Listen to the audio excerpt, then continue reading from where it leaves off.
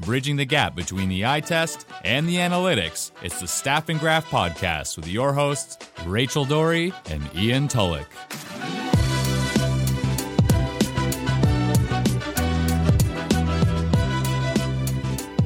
Welcome to the Staff and Draft Podcast. I'm Rachel Doerrie. And I'm Ian Tulloch. That was a nice play on words there. I like what you did there. So what are we going to be talking about today, Rachel? Gee, I wonder. Well, I mean, we're definitely going to bring up the fact that everyone torched you for pronouncing Saginaw incorrectly, but maybe we'll get to that later. How is it pronounced? It's called Saginaw. Okay, all right. I've been saying Saginaw my whole life, so... Good one. Yeah. Absolutely amazing. I mean, I still can't pronounce Nikita Kucherov properly. I've been saying Kucherov my whole life. There are a bunch of hockey things that I've just been wrong on for a while, so... Here's hoping I can get a few decent takes in today before I mispronounce a bunch of words. That's the goal, at least. We'll see what happens. And I'm sure no one tweeted you about the fact that you mispronounced Saginaw. Okay, it's not a real city. There's 50,000 people who live there? How is this the biggest deal on Twitter? My mentions were lighting up. And as were mine. Ridiculous. It's not even a real city. I'm sorry. Okay, moving on. So now that we've got that out of the way, we're going to talk about draft prep. So a lot of NHL teams are having their scouting meetings, whether it's this week or over the next couple of weeks, where they're doing their final rankings that they're going to take to the draft. And there's slight adjustments that happen after the final meetings, but these meetings are sort of where teams bring in all of their amateur scouts from across the world, and they all kind of sit in the room and they hammer out the big master list. And it's one of those things that it's vitally important, especially if you aren't drafting with the first or second or third overall pick, because your player might be available where you pick, even though you had him ranked higher. So we're going to talk about how teams prep for the draft, how these lists come about, what goes into it over the course of the year, and then kind of the summation of it at the meetings. Yeah, should be a lot of fun. So is there anything you wanted to touch on first? Just because I know it's a very broad topic, the draft. I wasn't sure if there was something specific we should touch on first and then get into a few more debates and concepts when it comes to the draft. Well, I think it's important to point out that these scouts that are...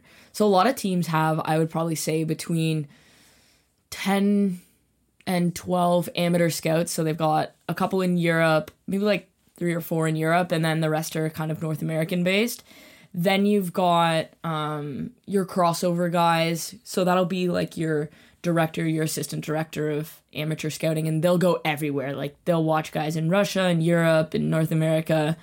And then you've got your head scouts for the area. So the US will have a head scout and he has to go all around the US. And then Canada will have a head scout and he's got to go all through the CHL. And then Europe will have a head scout and he has to go all around Europe and Russia type thing. And these scouts, they're tracking these players well before their draft year. There are scouting reports on these players when they're 15, 16, sometimes pretty heavy in their underage draft year, especially if they're a really good player. So somebody like Jack Hughes would have had his scouting reports started probably 2 years ago. So it's a lot of scouting reports, and they cover different things like skating and shooting, puck skill, defensive and offensive hockey IQ, their play on the boards, how they compete. But it's just really important to get lots of viewings so that you can have a rating and each guy has a good enough sample size. Yeah, so that's obviously the important qualitative aspects, and then I'm the hockey nerd here, so when I'm evaluating players, I like to mix all of those attributes. The skating, particularly edge work, I find is extremely important, particularly for defensemen. You look at vision, you look at, puck skills, you look at skating ability, you look at shooting ability. But then I also like combining that with the numbers, because I feel like when you look at players who have high point production in a league, whether it's the OHL, whether it's the USHL, college hockey, or even overseas, an interesting thing that I've found is that when you look at players who even play in a professional league and don't produce that well, all you need to do is produce 1 point every 10 games. We call it the 51% rule in Sweden, the SHL. If you play the professional Swedish hockey league in your draft year and put up 0.1 points per game, literally 1 point every 10 games, you have a 51% chance of becoming an NHL player. So I think that speaks to the importance of, if you can just play in a professional league as a teenager, that's a great sign. The fact that your coaches see you as someone who's ready to move up as a teenager. So I'm always looking at players in Europe who are playing in a pro league at a young age, even if they're not doing too well, even if they only have, let's say, 2 points in 17 games. That's still a great indicator of future success. So for me, I love combining adjusted points per game, adjusting for their age, looking at their 5-on-5 power play usage, seeing where their points are coming from. Secondary assists aren't as repeatable, so you want to have more primary points. But I like combining everything and then seeing where it all gets us at the end of the day. So it's not to say that I don't look at video, I don't look at, individual attributes like skating and passing ability, but I find that if you look at the numbers in conjunction with those traits, you get a better overall picture of what the player is going to do in the future from a predictive standpoint.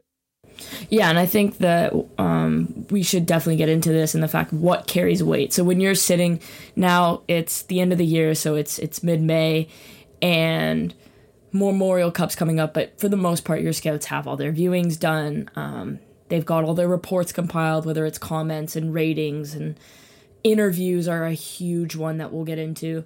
But now you're in the meeting and you have staff who, let's say, work full-time for the team, and they're putting together stuff all year for you. What carries weight in these meetings, right? So when you talk about a player, you're talking about, okay, like Ian said, his skating. So what's his edge work like? What's his first 3 steps like? Does he accelerate well? Does he stop and start, or does he loop? What are his skating habits are a huge one. His compete level is still a huge factor. So does he come back on pucks, or even if it's a 5-1 game, is the player still, does he play for pride? Is there still an effort level being made?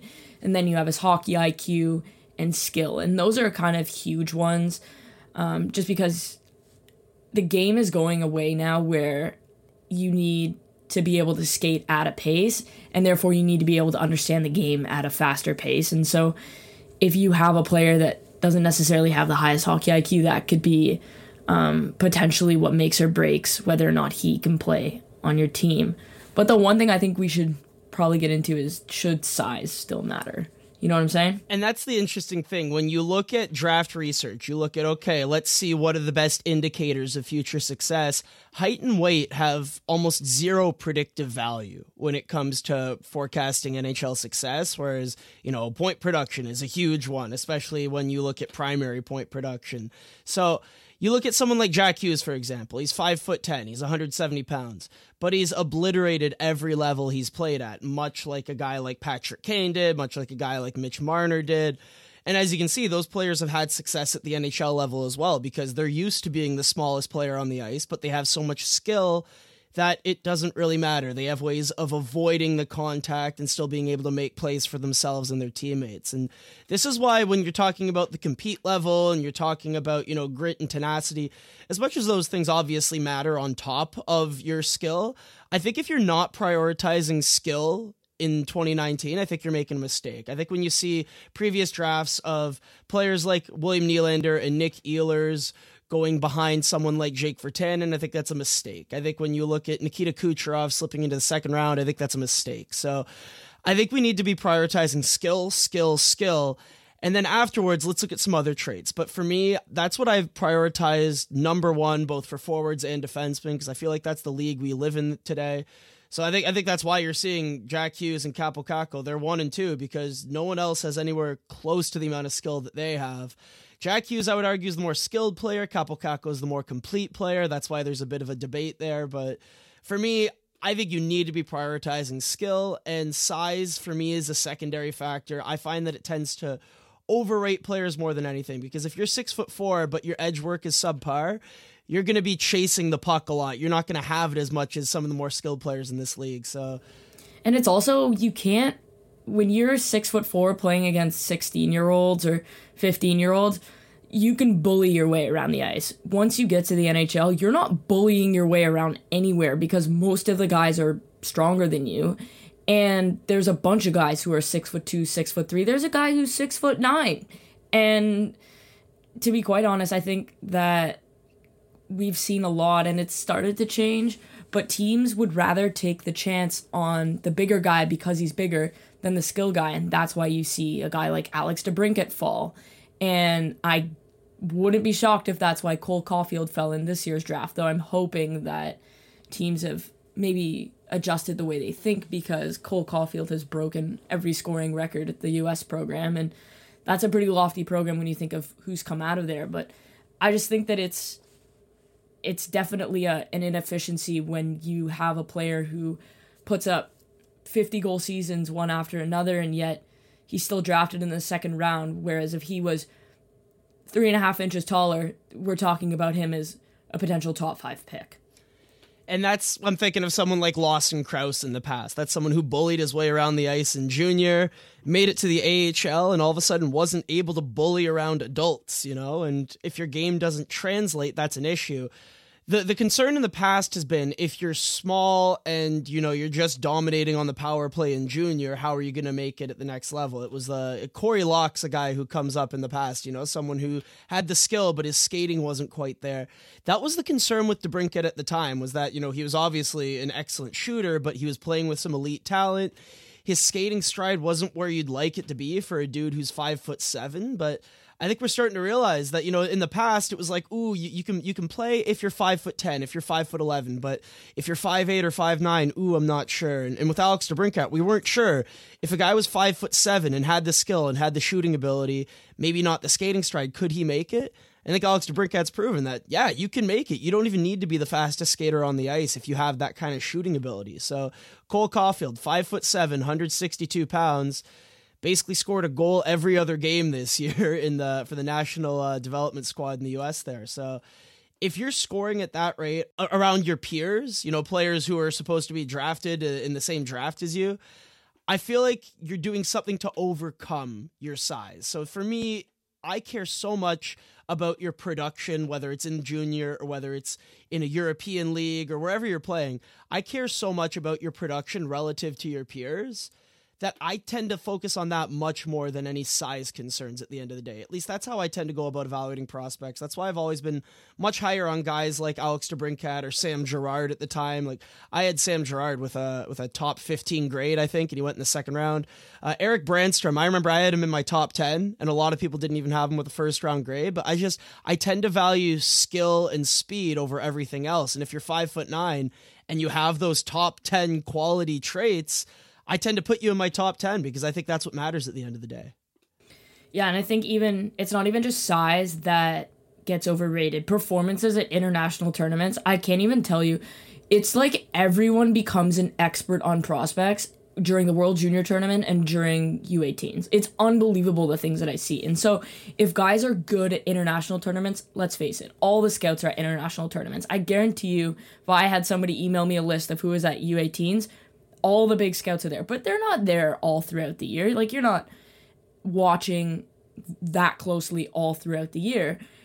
I mean, it's impossible to be in like 10 different places at once, right? Of course. But I'm saying, like, okay, that all the good players at this tournament. Well, okay, so if you are good at that tournament, the scouts will see that, and you could be having a relatively down year, but if you're good at the international tournament, then a bunch of scouts who generally aren't there are there for those tournaments, and they'll have you rated higher. Whereas if you performed well during the year, which is a larger sample size, and you're just poor at one U18 tournament, maybe because you're hurt or your coach is putting you in a different position, then the ranking drops. Because I know of, like, let's say area scouts who generally scout in either Canada or the US, and they'll go over to Europe for the U18s. So that'll be the only time that they'll see these players.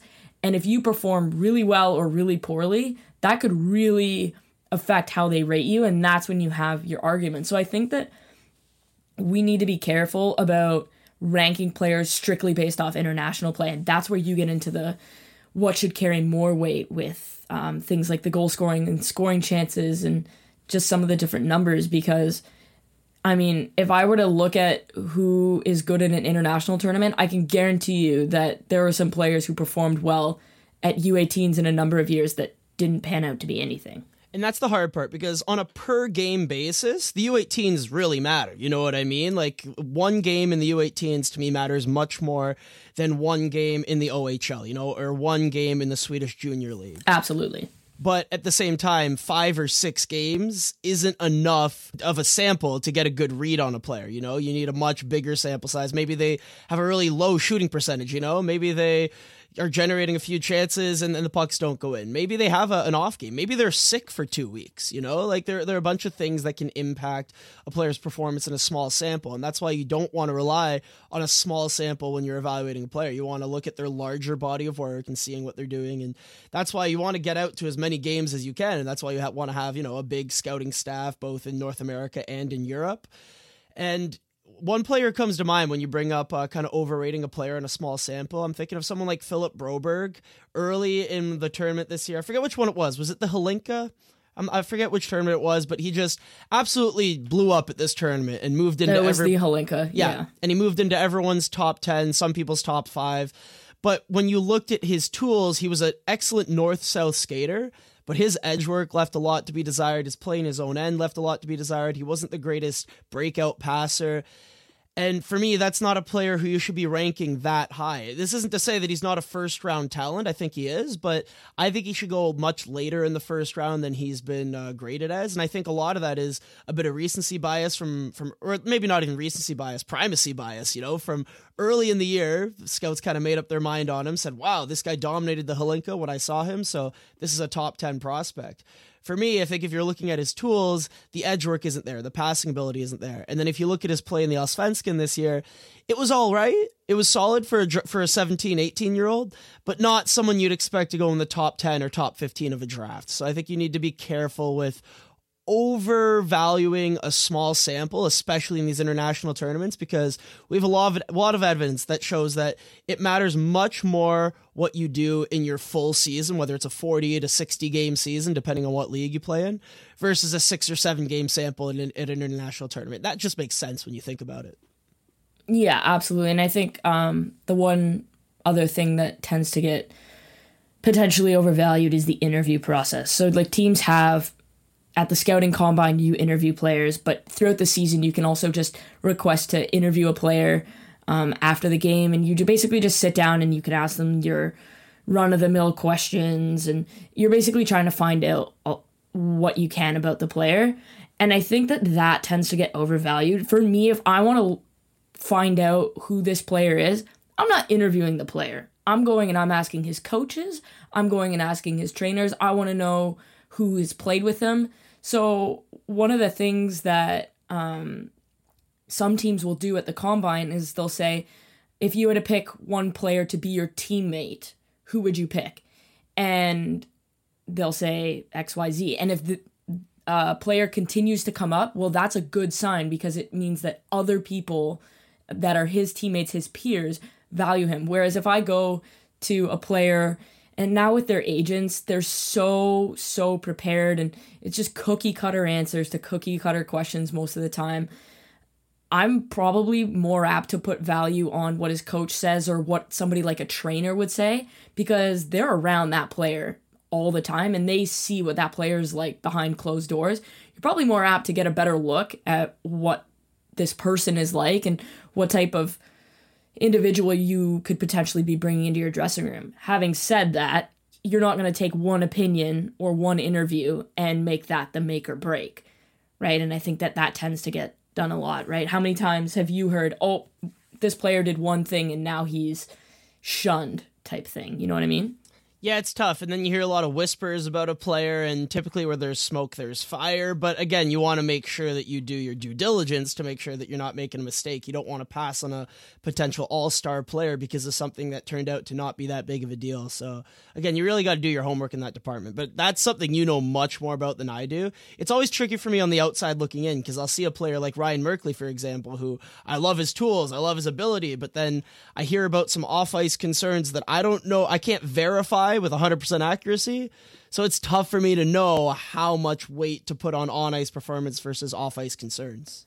Right, and there's some players who do have legitimate off-ice concerns, but like I said, when I'm interviewing a player, you should probably be a little leery of your impression of that player and whether or not they go on your do not draft list type of thing, just based on your interview with that player. Now, if you're talking to 5 teammates and 1 assistant coach and the GM and a former minor hockey coach, and they all say the same thing, then I'm probably going to have some concern. But to write off a player based on his interview or just on one person's opinion, I don't think is a good way to go about doing things. And I mean, how often is a player's coach or GM going to throw them under the bus? Because I feel like it helps the coach, it helps the GM if their player gets drafted higher and succeeds. So you would be surprised. So in the media, they would never do that. But a lot of these junior coaches or European coaches have relationships with these scouts because, let's face it, a lot of these scouts are former NHLers. And so there's like this mutual kind of respect that, okay, what you tell me or what gets said is not kind of going to be used for public. It's just so that we can do our due diligence. And I know about coaches who have been very blunt about certain players, and even the opposite way. Like, there are coaches who will bluntly say, this is one of the best players I've coached for reasons XYZ. And I know of a junior coach that said, this is probably the worst attitude I've ever had to deal with as a coach. It's very blunt, right? Because they don't want to be seen as a coach who can't be trusted with an NHL team. Because at the end of the day, these coaches are trying to move up too, right? That's a very good point. So if we could just shift gears a bit here, I have an interesting question because I tend to get into this debate a lot when it comes to players who might have elite tools. You know, you watch them on tape and you go, wow, this guy's incredible. And then you look at his box score numbers at the end of the year, and they're not that impressive. I think of someone like Casey Middlestat in the past. This year, Vasily Podkolzin is probably the best example of someone who you watch him skate with the puck, and you go, oh my God, this guy's a zone entry machine. This guy can just carry the puck from the D zone to the O zone, make plays. I love his talent. Then you look at his point production, and he barely produced in Russian junior league. And you're thinking, ugh, that's not very good.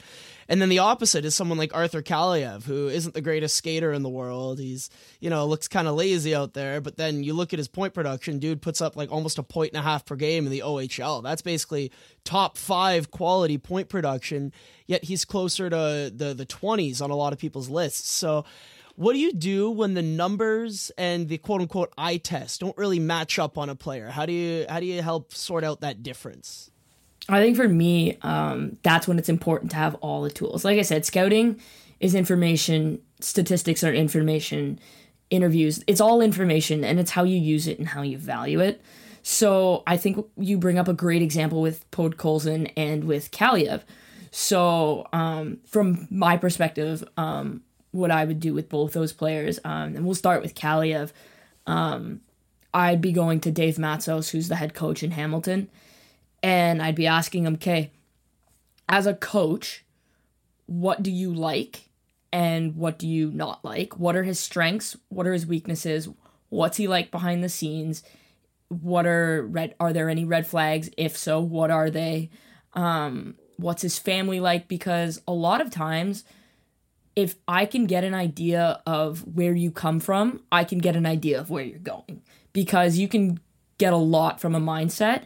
And I know what a lot of teams will do is when they interview the player, they will send out sort of like a mental test that the player fills out on their computer type of thing. And it spits the results back to the organizations. And I know a lot of teams do this. And it allows the teams to get an idea of the player's mental makeup just based on how they answered the questions. Aren't they just going to answer with what they think they should answer with, though? No. It's not that type of question. It's like have you ever done the gifted test? Probably not, because I'm not gifted. Okay, it's like it's like one of those things where it's almost like writing the LSAT. Like, it's a logic, reasoning. It kind of tries to see how you think and how you look at things. So are you a positive thinker? Are you pessimistic? And I took one of the tests. I've actually taken a couple of them just to sort of get a feel for what these players are going through. And there's no cookie cutter answers because you're basically selecting different things, right? So I think I would look at that and those results. I'd want to talk to the player, like I said. I'd want to talk to the coaching staff.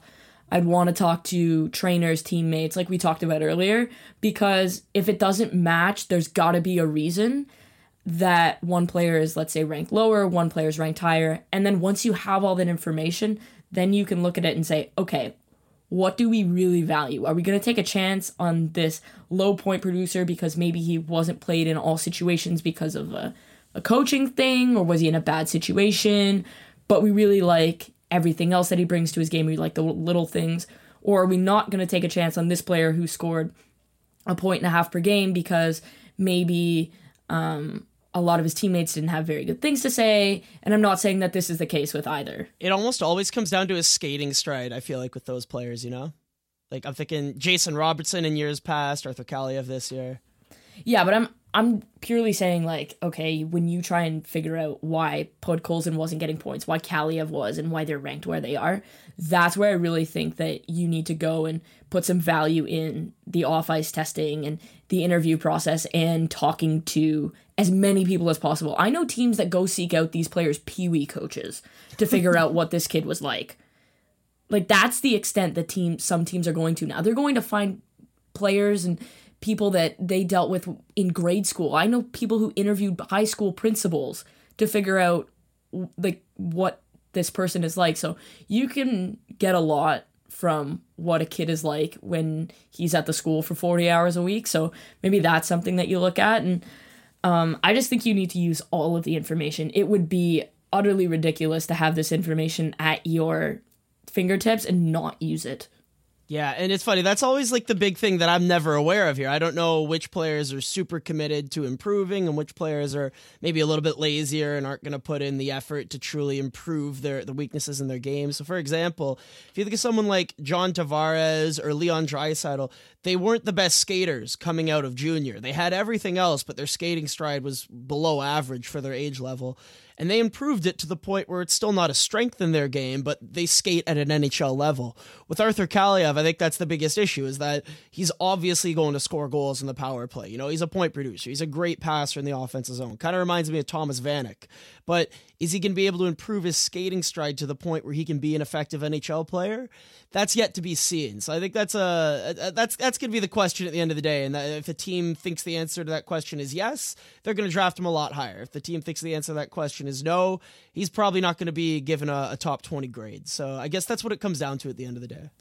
Right. And now, I mean, I guess we should definitely get into the numbers like you brought up. Let's say a player's box score isn't all that great, but what kind of research can you do sort of behind the scenes, and where can you get it? Because perhaps he's not getting goals, but maybe he's unlucky, right? So what sort of are resources where you can use other than just goals, points, and penalty minutes that can tell you maybe a little bit more about the player? Oh, see, I just sort by penalties and minutes, and that's how I do my draft rankings. So I don't know what to tell you here, but that's kind of alarming. And you shouldn't do that for anybody listening. Just absolutely do not do that. So in all seriousness, there's a great site that I use called prospect-stats.com. So prospectstats.com with a little dash between the word prospect and stats. And you can get some really cool information there. Some leagues you can get like an expected goals or a scoring chance number. But honestly, something as simple as just shots per game, I feel like is a really good predictor. We've seen that if you can generate shots at a high volume at the lower levels, it's a great indicator that you're going to do it at the next level. I think Svechnikov's the best example I can think of off the top of my head. When he was 16 in the USHL, he was generating shots like a madman. When he went to the OHL at age 17, generating shots like a madman.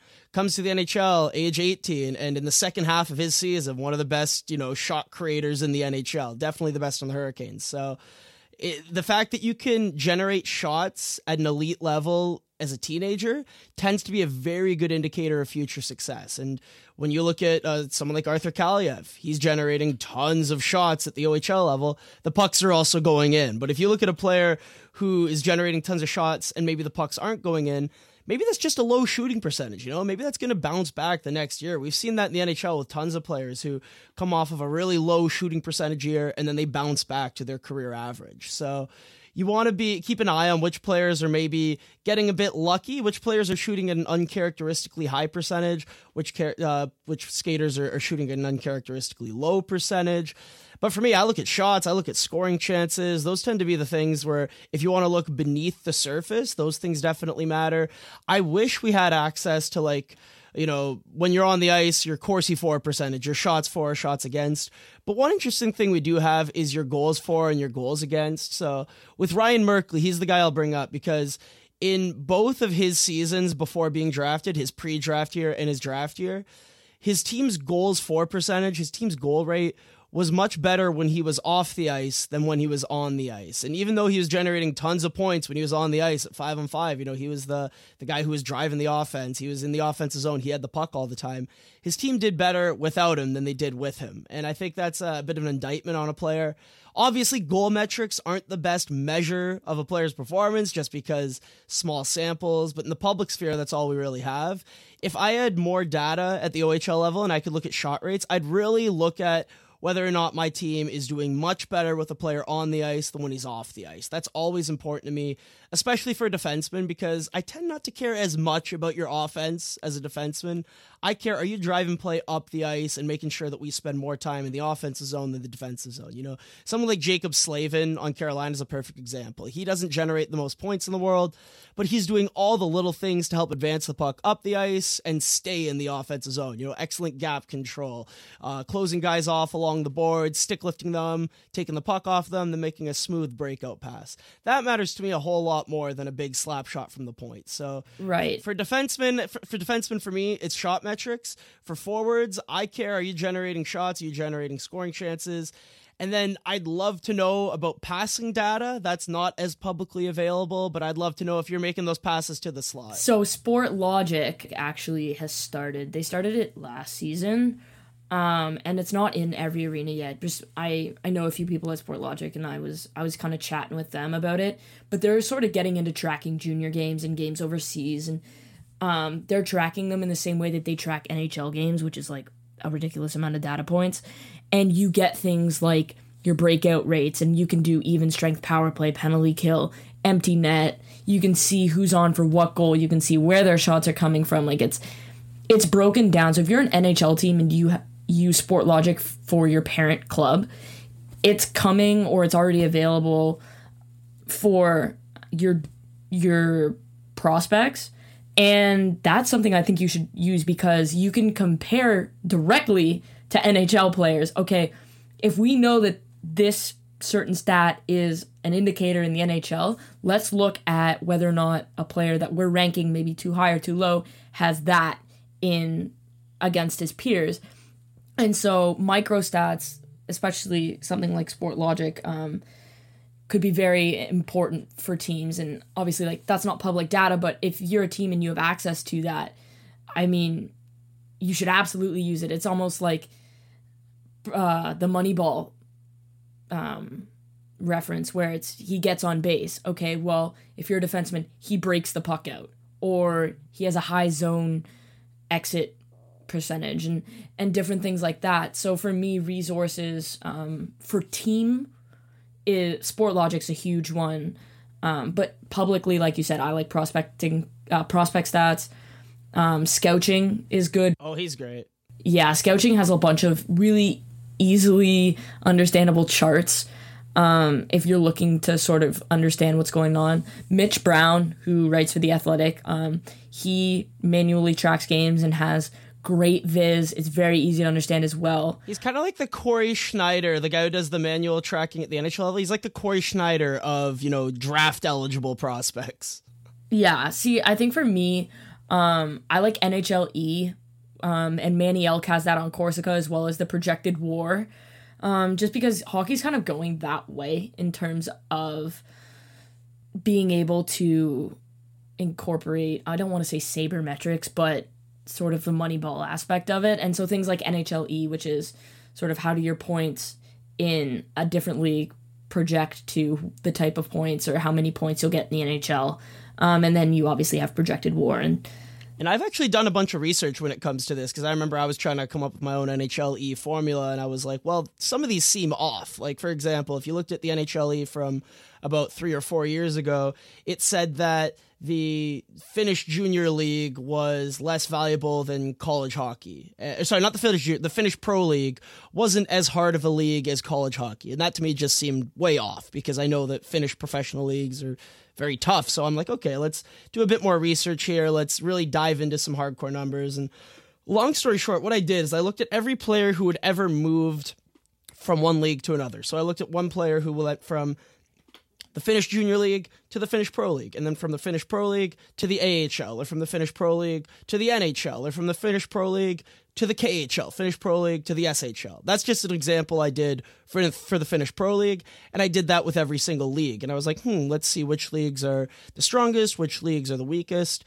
And it's in the order you'd think it is, but I found a few interesting things. So the KHL is the second best league in the world after the NHL, followed by the SHL and the Finnish Pro League. That all made sense to me. But the one thing I found really interesting is that the junior leagues in Sweden, Finland, and Russia are much more comparable to the OHL, the WHL, and the QMJHL than a lot of us tend to think. I think a lot of us tend to assume that if a player's playing junior in Sweden, or if he's playing junior in Finland, or junior in Russia, that he's not that great of a prospect. Those guys tend to go, in the 5th, 6th, 7th rounds. But if you have a player who's absolutely destroying the super elite, which is the Swedish Junior League, that's a player you should probably be taken in the second round, And I think a great example this year is someone, I'm gonna botch the mispronunciation on this one because I that's my thing, but Albin Greve, Grewe, Albin Greve, let's call him, is someone who absolutely dominated the Swedish Junior League.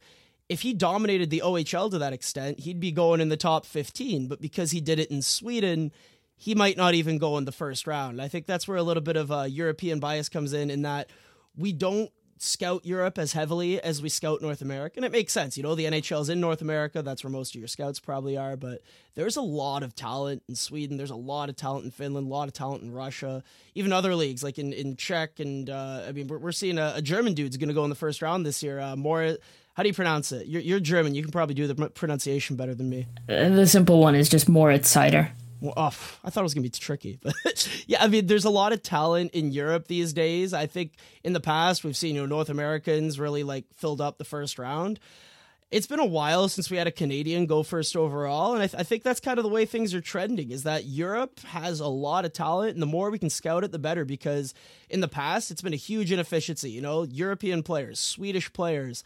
I was talking about the 51% rule. Someone like Nils Hoglander has a 51% chance of becoming an NHL player, yet he's not ranked in most people's top 15. So if you have a guy who can produce a little bit in a Swedish Pro League, in a Finnish Pro League, or a Russian Pro League, it's a guy you want to take a bet on. And if you have a guy who's dominating a junior league in one of those countries, again, I'd treat it the same way as a guy dominating the OHL or dominating the WHL. That's a player I want to take a bet on because it's a really good indicator of future success when you look at the numbers.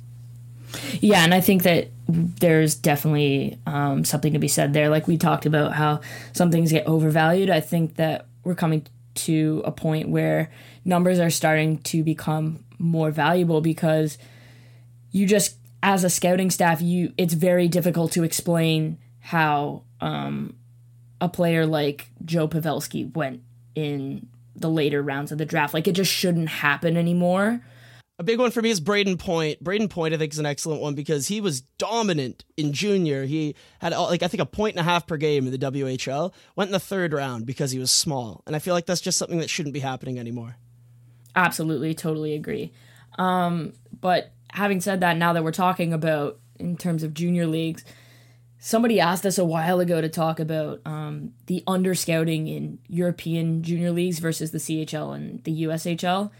And every single team that I've talked to, and you could just go look at their scouting directory online, they generally have 10 scouts in Canada and then maybe 4 or 5 in Europe, and that's including the professional scouts. So a lot of the scouts in Europe actually have to scout the professional leagues and the junior leagues, and Europe has a lot of hockey leagues. So the fact that you have pretty much double the scouts in North America that you do in Europe for both professional and junior is a huge inefficiency. And half the amount of games that you have to keep an eye on. Whereas in Europe, you might have one player who's playing on a Swedish Pro League team. You have two players you want to keep an eye on that are playing on a junior league team. It's just, there's so many games you're going to want to see when you're in Europe, and you have half the manpower. That's really going to, make you less efficient in your ability to get scouting reports done.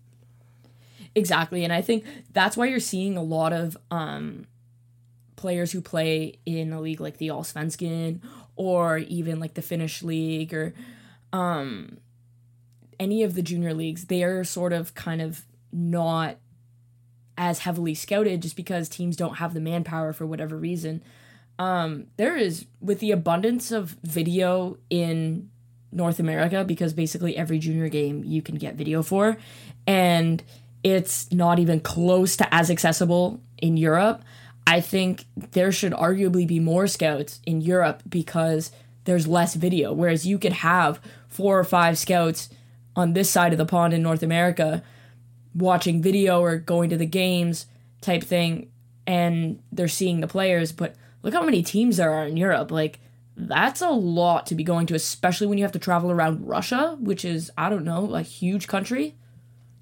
Yeah, and when you look at the inefficiencies in the drafts over the last couple of years, it's basically like Sweden is the big one, and then, junior leagues in Russia, junior leagues in Finland, guys who are playing in a pro league, whether it's in Finland, whether it's in Czech Republic, whatever country you're in, if you're playing in a pro league at age 17, and even if you're just hanging your head above water, at age 17, that's a huge indicator of future success. You look at someone like, let me think of some examples. Who's played in the Czech league at a young age recently? Martin Kaut, I think. Yeah, Martin Kaut, Martin Neckash. Those are guys you want to be drafting. You look at Elias Pettersson was playing in the Allsvenskan at age 17. Probably should have been the first overall pick. In hindsight, yeah.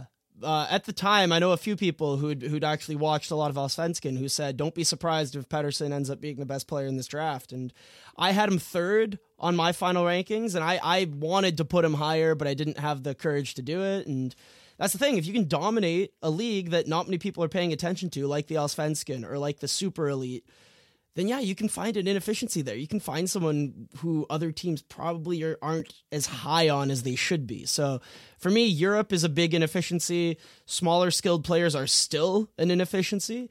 And for me, defensemen with excellent edge work, but maybe not the flashy shot from the point, to me, those are the guys who are still going lower than they probably should. Yeah, and that's actually, you're talking about the inefficiency. That's how Nashville found Pekka Rinne. They had a scout go to a game to watch him in warm-up because he wasn't playing. So you have some teams that are going to watch guys in warm-up or going to figure out if a guy isn't performing because he has asthma, and then you have other teams who have like 3 European scouts to cover 9 or 10 leagues. Like, it's a huge inefficiency, and I think that that's probably got to be where NHL teams look to expand their coverage because there's so much there, and the development system is different there. I was talking to somebody who does the Swedish Elite League and how they sort of develop their players. It's very similar to soccer where they come up through the academy, whereas here it's just like you're drafted in whatever, but you don't go through the same sort of development process. And there's not as much focus on development in North America as there is in Europe when you're going through the academies. So that's another huge inefficiency, and I think that it's likely not going to change in North America, but that's definitely something that the Europeans do differently that I am a big fan of. So wrapping things up there on Europe and North America, I think it basically comes down to the fact that Europe is under-scouted relative to the amount of talent that's there. So we'd like to see teams spend more resources there. At least I would. If I was running a team, I'd be heavily scouting Europe. And we talked about the importance of numbers in our ability to forecast future success. I'd be getting all the pieces of information I could get on these leagues, whether it was shots, scoring chances, passes to the slot, zone entries, zone exits, shot attempts for, shot attempts against, literally anything you can measure. I'd want it for all of these leagues. And I feel like if you have the resources to make that happen, if you're a team like Toronto Maple Leafs, for example, who have the resources to get data on those leagues, I feel like more information is better. So I'd like to see that in the future. But that's enough about Europe. Let's get on to the mailbag. What are some questions people are asking us this week?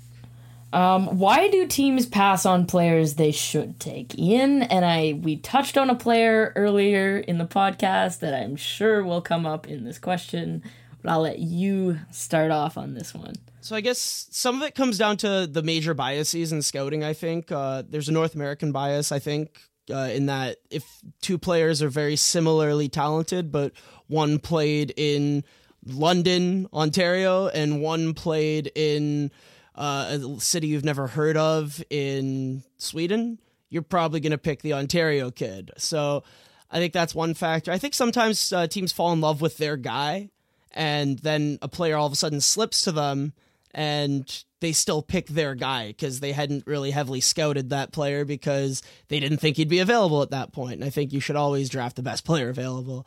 What are some other ones? I mean, the interview things is what we talked about, character concerns with someone like Ryan Merkley. But I think at the end of the day, a lot of it comes down to overvaluing size, maybe the European versus North American bias. Or maybe the player just had a really bad interview. I don't know. It's always hard for me to say because I'm not on the inside here. I'm on the outside looking in. But whenever you see a player like Alex DeBrincat slip in a draft, and then you see some players go ahead of him, you're like, how the heck did that guy get drafted in the first round? Maybe a team just fell in love with him. Maybe they talked to coaches and they just love his work ethic. It's always hard to know. But I mean, for me, I think at the end of the day, it probably comes down to character. That's my biggest guess. I'm curious as to what you think, having worked for an NHL team. I think that you brought up the whole passing on guys. So I know how it works is like teams make their list, and obviously the list kind of adjusts itself. But teams will sit there with their master list, and as the player goes, they'll cross it off. And then when their pick's there, whoever is the highest rated player on their list available, they generally just take that player instead of actually like putting thought into it, because they'll say, okay, like we made our list and this is like where he falls, so he's clearly the best player available in our eyes, we're going to take him. Yeah, teams are dumb. Teams are always taking the best player they think is available. It's just whether or not, you agree with that assessment. Yeah. Right. Character is a big one. And I think that to a degree, okay, I understand it, but also these kids are like 17 and 18 years old, guys. Like, I wasn't proud of the person I was at 17, 18, even like 19. And you could do a lot in terms of developing the player and the person. I talked about this on the Leafs on Deck podcast this week in terms of what the Leafs do. They're not just about developing players, they're about developing good people. And whether this kid is a quote-unquote bad apple, if you really want to put the effort in, he's still formable at the age of 18. Like, you could still work with that. So I know that a lot of teams actually have like a do not draft list, and they put teams on that, or they have a red flag list where it's like, we're not taking him unless he's available in like the 4th round, which of course a player of this skill level that we're arguing about is probably not going to be available in the 4th round. But even things like compete or effort level. Oh, he didn't track back on an empty netter, so therefore I don't like his effort level. Or he didn't show enough pride in his game. I can't even tell you like how many times I've heard that said, like whether it's behind closed doors or it's in the public eye on Twitter. Oh, I don't really like his compete, or he doesn't play with enough passion. It's like, oh my God, guys.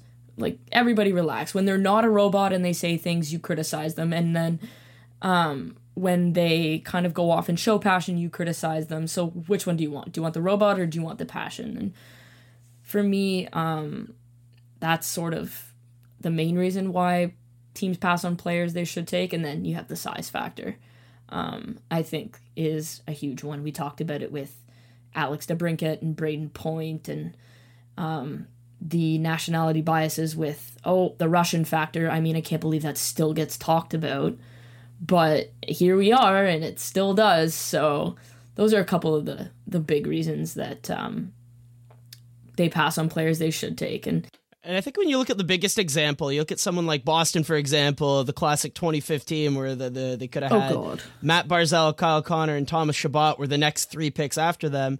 They went with Zaboral, DeBrusk, and Senyshyn. DeBrusk is great. DeBrusk is a really good player, but Jacob Zaboral and Zachary Senyshyn, they had a pick early in the second round, one of those guys would have been available. So I feel like you need to read the room and know which players are and aren't going to be available by your next pick, because Matthew Barzal was obviously not going to be available by your next pick. Oh, absolutely not. Kyle Connor, Tom Chabot, obviously not going to be available by your next pick. So there's a bit of game theory to this. Jacob Zaboral is going to be there in the second round when you're picking. So let's not pick him now. Let's take Matthew Barzal now, and then we'll take Zaboral in the second round if we really like him, because that's a better fit. So I think you need to understand where players are projected to go and not reach for a player. Don't take a player a round or two before you should take him, because then there's the opportunity cost of not being able to get a Matt Barzal or a Thomas Chabot when you would have been able to, really get a star player at that draft position. Yeah, and I think that there's also a case where it really comes down to how the scout feels. So let's say they're picking between a guy in Sweden and then a guy in the US, right? So those scouts will talk, and obviously they're talking to the director of amateur scouting. And at the end of the day, it falls on the director of amateur scouting. So he's got veto power. Like, he can say, even though we have this guy ranked like 3 places higher, we're taking this guy because this is who I think, based on what I've heard, what I've seen, this is what we're going with. So at the end of the day, there is veto power. I always assumed that the general manager or the president of hockey operations had that veto power.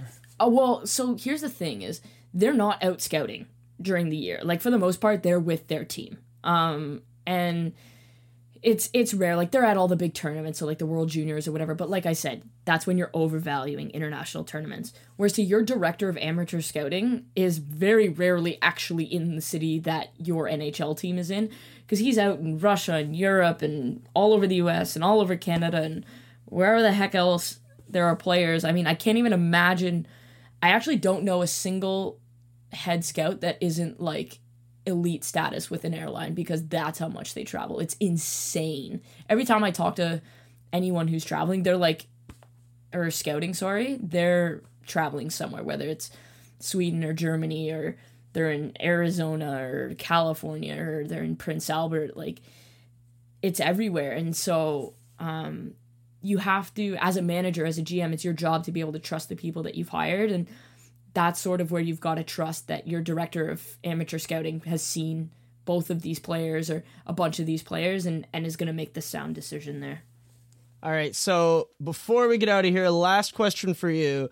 Who is an under-the-radar prospect that you love in this draft? So maybe not someone who's going to go in the top 5 or top 10, but a player that just you're really high on for a particular reason.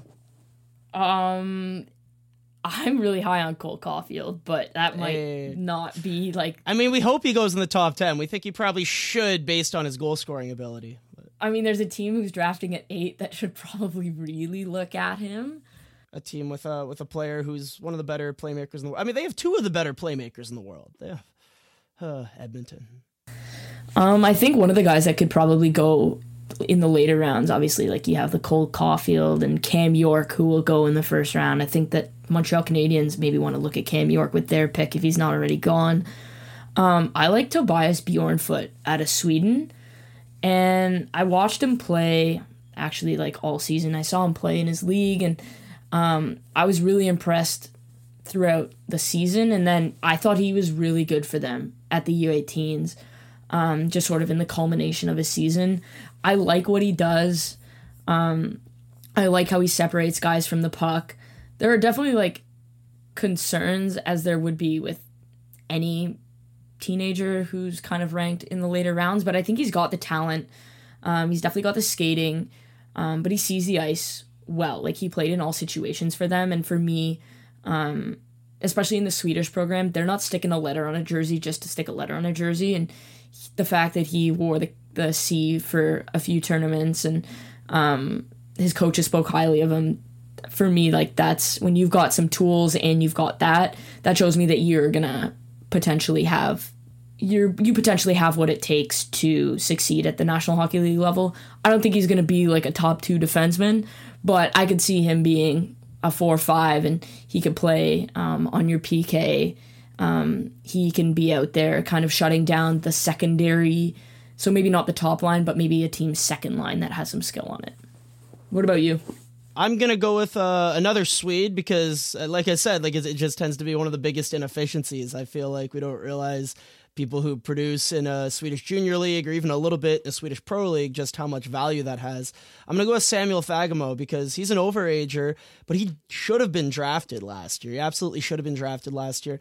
And had he been drafted for fun, let's say he was drafted in the 4th or 5th round last year, he's producing this year at the same rate that Andreas Janssen was in his post-draft year, or William Karlsson was in his post-draft year. So he's the example of a player who, if you had drafted him, and then this year you're looking at his production, you're going, wow, we hit that pick out of the park, like that was a 4th or 5th round pick, but that was really a 1st or 2nd round pick value. So I'd draft Samuel Fagemo this year, the 1st or 2nd round, because I feel like that's what value he's actually providing to you as an asset. Will he go that high? That's yet to be seen. It'll be interesting, but I think that based on his production, what he's done at the SHL level as an 18-year-old, I'm really impressed with his ability. I like the fact that he's not tiny. He's 5'11". That's tall these days for a skilled player. And same with Brett Leeson. He's another guy that actually he might go late 1st round, but you look at, I think he was like a goal a game for the first 3/4 of the season or something silly like that in the WHL this year. So that's another one where he's an overage player like Sam Fagemo and definitely warrants a pick this year, if not a relatively high one. I'm just curious because he's also really old. He's 20. I wonder how much of that is him beating up on younger competition because of his size and how much of that is him having, true 1st or 2nd round ability. That's always a tough one. Yeah, but I think he play against younger players in the W? Yeah, he did. But I actually thought his performance at the World Juniors was pretty good as well. And that was sort of where I wanted to see, because then he's playing against guys. It's a 19-year-old tournament, right? And so he's one of the older guys there. So I wanted to see how he would stack up there. And I actually thought he had a pretty good tournament. So for me, that was sort of my barometer as, okay, he's been really good this season, but I need to see him against the top competition at his age group. And the World Juniors provided that because there's a bunch of drafted players playing in that, right? When you think about it. So for me, I think both of those guys definitely warrant a draft pick for sure. So you think for 17 and 18-year-olds, the World Juniors can be a little bit overrated, but for a 19-year-old, it can be a really good barometer for how good you're going to be? No, I said I used the entire season, but I wanted to see how he performed against people who were his age. And he performed well. Okay. All right. I was just making sure. I'm like, I don't know. I feel like you're contradicting yourself a bit here. No. If he was terrible for the last half of the year and played well at the World Juniors, I would not have this opinion. But because he was good throughout the season and good at an international tournament, he was good everywhere he played. You know what I'm saying? There's a consistent, he was good everywhere as opposed to he was only good in one place and not in the other.